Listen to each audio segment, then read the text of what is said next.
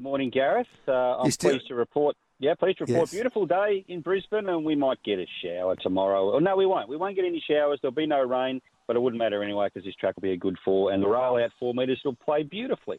And you're still counting your cash after Uncommon James took out the Oakley Plate. You were right. You said he'd be the best horse in Queensland after the Carnivals. He might be the best sprinter in the land by the time we finish up.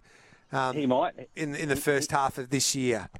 Yeah, and you did ask me to do some homework there, which I haven't done as yet, but you might have beaten me to it. But yeah, where he goes next, or what his plans are for the rest of the autumn and winter, I don't know at this stage. But yeah, he was only second up, remember, in the Oakley Plate. So, he's going to take more benefit from that run. And we'll be chatting, of course, to Ben Thompson on the Punters Mate this afternoon nationally. So tune in.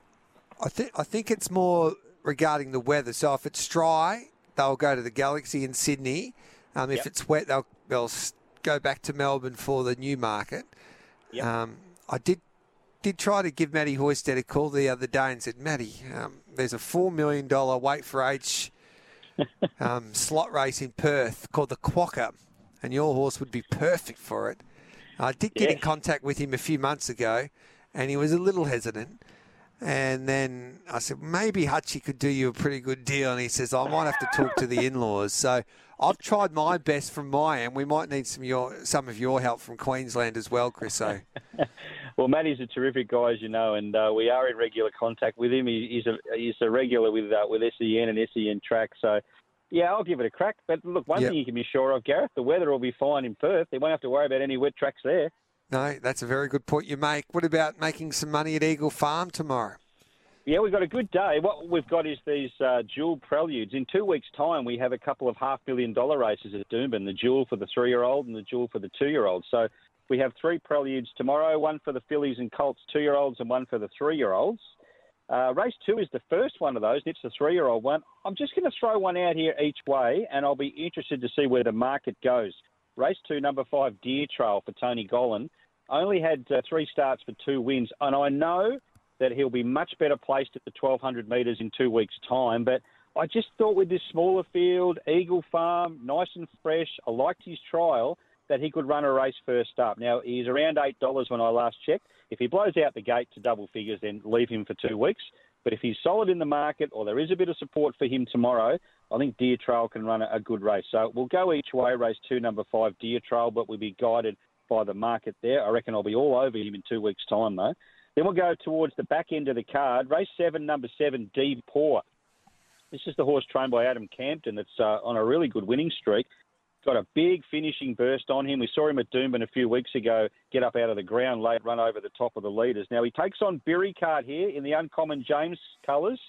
I'm going to go with D Poor with the race fitness and the better gate, the fact that he'll get a soft run and be able to get clear and run home hard. At the better price, I think D Poor might be able to knock over Berry Cart. So race 7, number 7.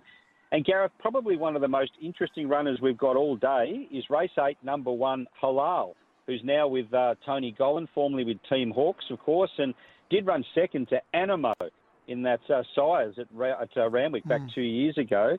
He's got a bit of a reputation now, but look, judging on his trial recently behind Baller at Doomben in good time where he wasn't put under any pressure, he looks to have really appreciated joining the Gollan stable and seems to be enjoying life in Queensland. If he's 75% right, he will absolutely brain these, Halal, and I think he will. So I'm with him. Race 8, number 1 is my best of the day. We've seen a few of those former New South Wales and Victoria horses head to Queensland with a bit of ability that have performed in nice races down south, and they've been able to get the job done. And I know Halal was well fancied by the Hawks team there for a little while as well. So, and I don't think he was a big fan of the wet tracks either. So it'll be fascinating to see how he goes first up for Tony Gollan. I'll be watching closely there. Good on you, Chriso. Thanks, Gareth. Have a great weekend and a good day out there at the sales.